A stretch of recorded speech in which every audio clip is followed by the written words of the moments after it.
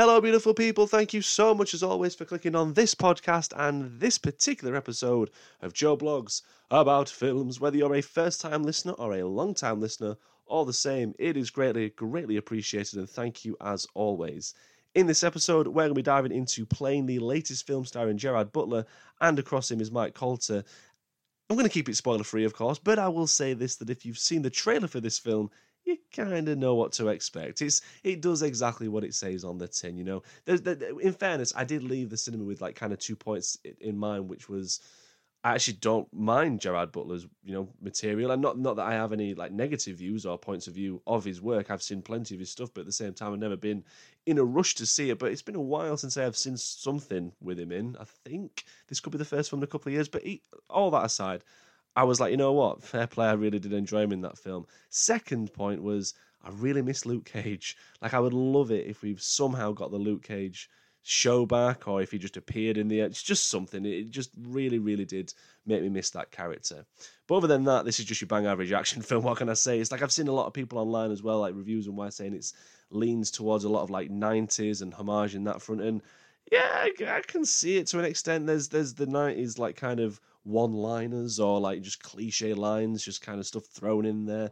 You got the setting, I guess, of the good guys in one particular area having a really bad time, and then their bosses or whoever in like big board meeting rooms or whatever trying to sort it all out. You've got all that ticking these boxes and such. But I don't know, like I couldn't help but think that if we're comparing it to that, I mean, maybe it is paying homage, but definitely without a shadow of a doubt, the 90s did it better. You know what I mean? Like, and the thing as well is I'm not going to come in all guns blazing, sticking the boot in on this film, saying it was absolute garbage or whatever. At the end of the day, it did its job, and there are going to be so many people that will watch this film and enjoy it a lot more than what I did, obviously, but definitely dig this film. It's just switch your mind off and enjoy an absolute thrill ride in some extent anyways. It's not as like thriller-esque or whatever. There's suspense that's in there, I would say, in the first 30 minutes or so. For me anyways, I was like, oh, this is quite good actually. But then it kind of teetered off as the action went on. It just gets too elaborate in a way maybe, and just sometimes, I don't know, less is more, as I always or frequently say.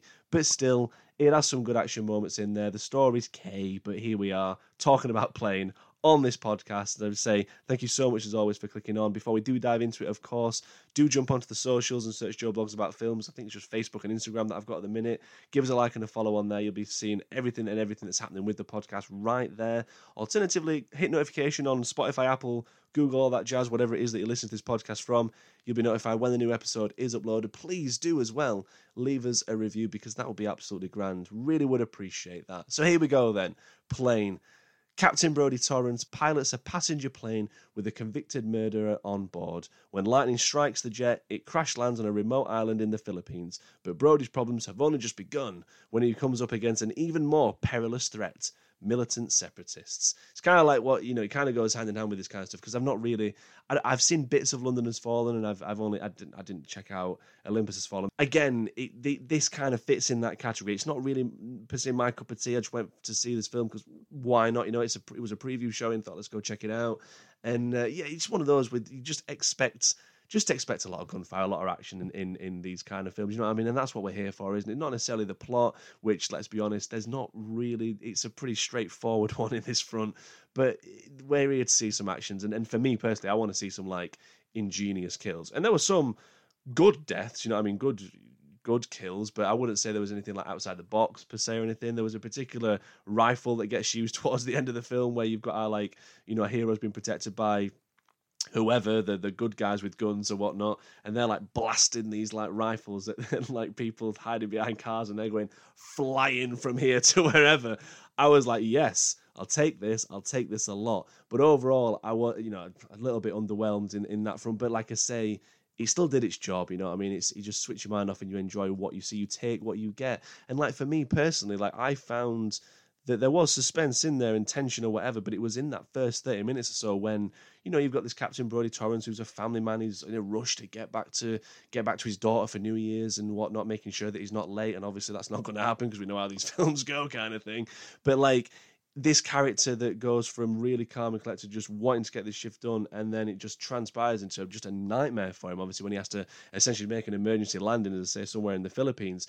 But I found all of that build-up, like I said, with the storm and that, and yeah, the CGI in this film's not going to be absolutely up there with what we've seen or what's like Avatar and whatnot, is it? Let's be honest, it's got a limited budget. You'll notice it when you watch it, but at the same time, I'm not judging the film for it. That's just what they were given. You're fine with it when it comes to these films, aren't you? When the CGI isn't up to scratch. But that aside, like I say, when the plane's going through hell in the sky and stuff, and you think, oh my God, like this, I'd hate to be in this position. And it just kind of just escalates and escalates. But that's where the suspense was for me. Like, it's like, we know in a sense they're going to make the emergency land and everything's going to be fine. But on top of that, once you do that, you've then got to deal with these like militant separatists and whatnot who are taking passengers hostage left, right, and you know what I mean?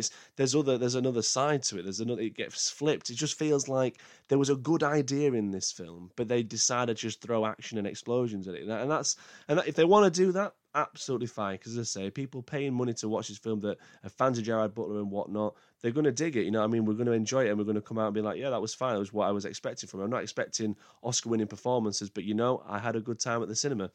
Tick, tick, isn't it? Let's be honest. It was really great to see Mike Colter featuring this film. I've again not really seen much of him outside of Luke Cage and whatnot, so it was nice to see him, just have this kind of like great chemistry with Butler. It was a little bit like strange that from going from like a convicted murderer and whatnot who was on this plane, like really, kind of keeping himself to himself, and then with any chance he gets, he just picks up a gun and just there we go, we're off. And next thing you know, him and Gerard Butler are her best mates. I don't know, like I guess it's that thing again. Maybe that is the 90s side of it, where these two characters say they just get put together and that's it. And like I say, I'm fine for that. I just wish that it was a little bit better than this. As I say, the 90s did it way better. But there was some good moments in this film. Like there was some great like cinematography at times. In particular, like there's this fantastic like long take, or at least what looks like one take of a struggle, fight between Gerard Butler and one of the bad guys in this kind of abandoned warehouse, which is really great. Like it's really raw and gritty, and like you just characters are putting fingers on faces and really kind of going at it in that front. And it does feel like they've just gone at it, like literally just held, like they had a fallout before they went action, and then they went off at each other. Like it was really good. Like I did enjoy that. And even before that, there's a fantastic tracking sequence where we see Gerard Butler go into a room of this warehouse before he goes into the next room, but there's holes in the wall, and instead of the camera following into the room with him, we just track alongside down this corridor, peering in through the holes in the wall. I thought that was great. I thought it was really, really effective. I was like, oh, lovely shot, tick, tick. This is it. There's something to take out of it, at least. I'm not going to sit here, like I say, and just be like, it was absolute garbage, because it was just like it was all right. It just did fine. It was just what I expected, if I'm being honest. Like that'll do me.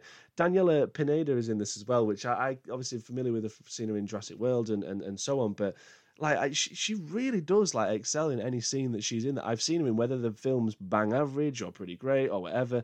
Like she does really stand out, and it's a shame that, like I say, I'm not seeing her in, dare I air quote say better things or whatever, but I do think that there's something that she's got a great career ahead of her, and I really want to see more of Daniela Pineda in film, because she really does have a good on-screen presence.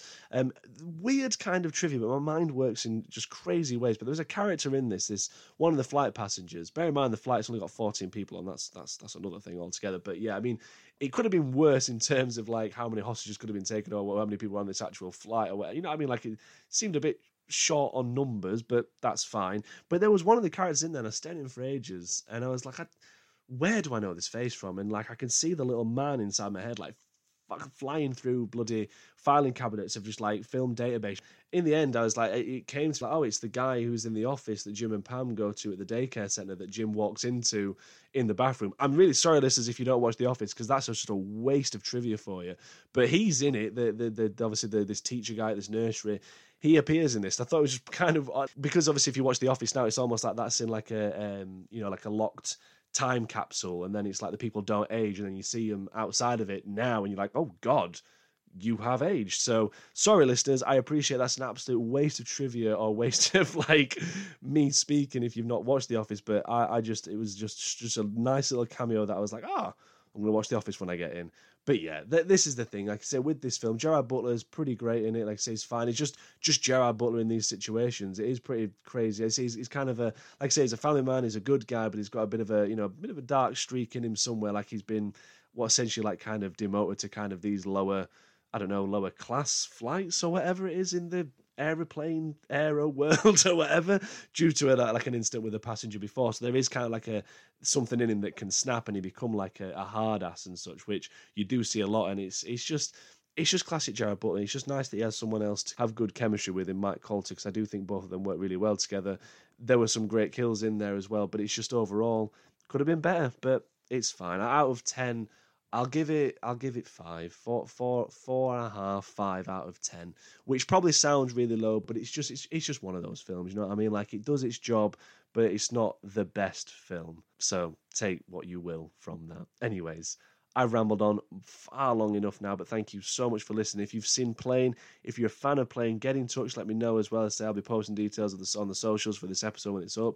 But do get in touch and let me know what you think of Plane if you or when you see it. As always, thank you so much for listening. I'll be back very shortly, very soon, with more reviews, more episodes. Last of Us episode 2 is due as well to be reviewed and popped on the podcast, so make sure you stick around for that if you're watching. If you're not watching The Last of Us, there's a recommendation for you because it's bloody fantastic.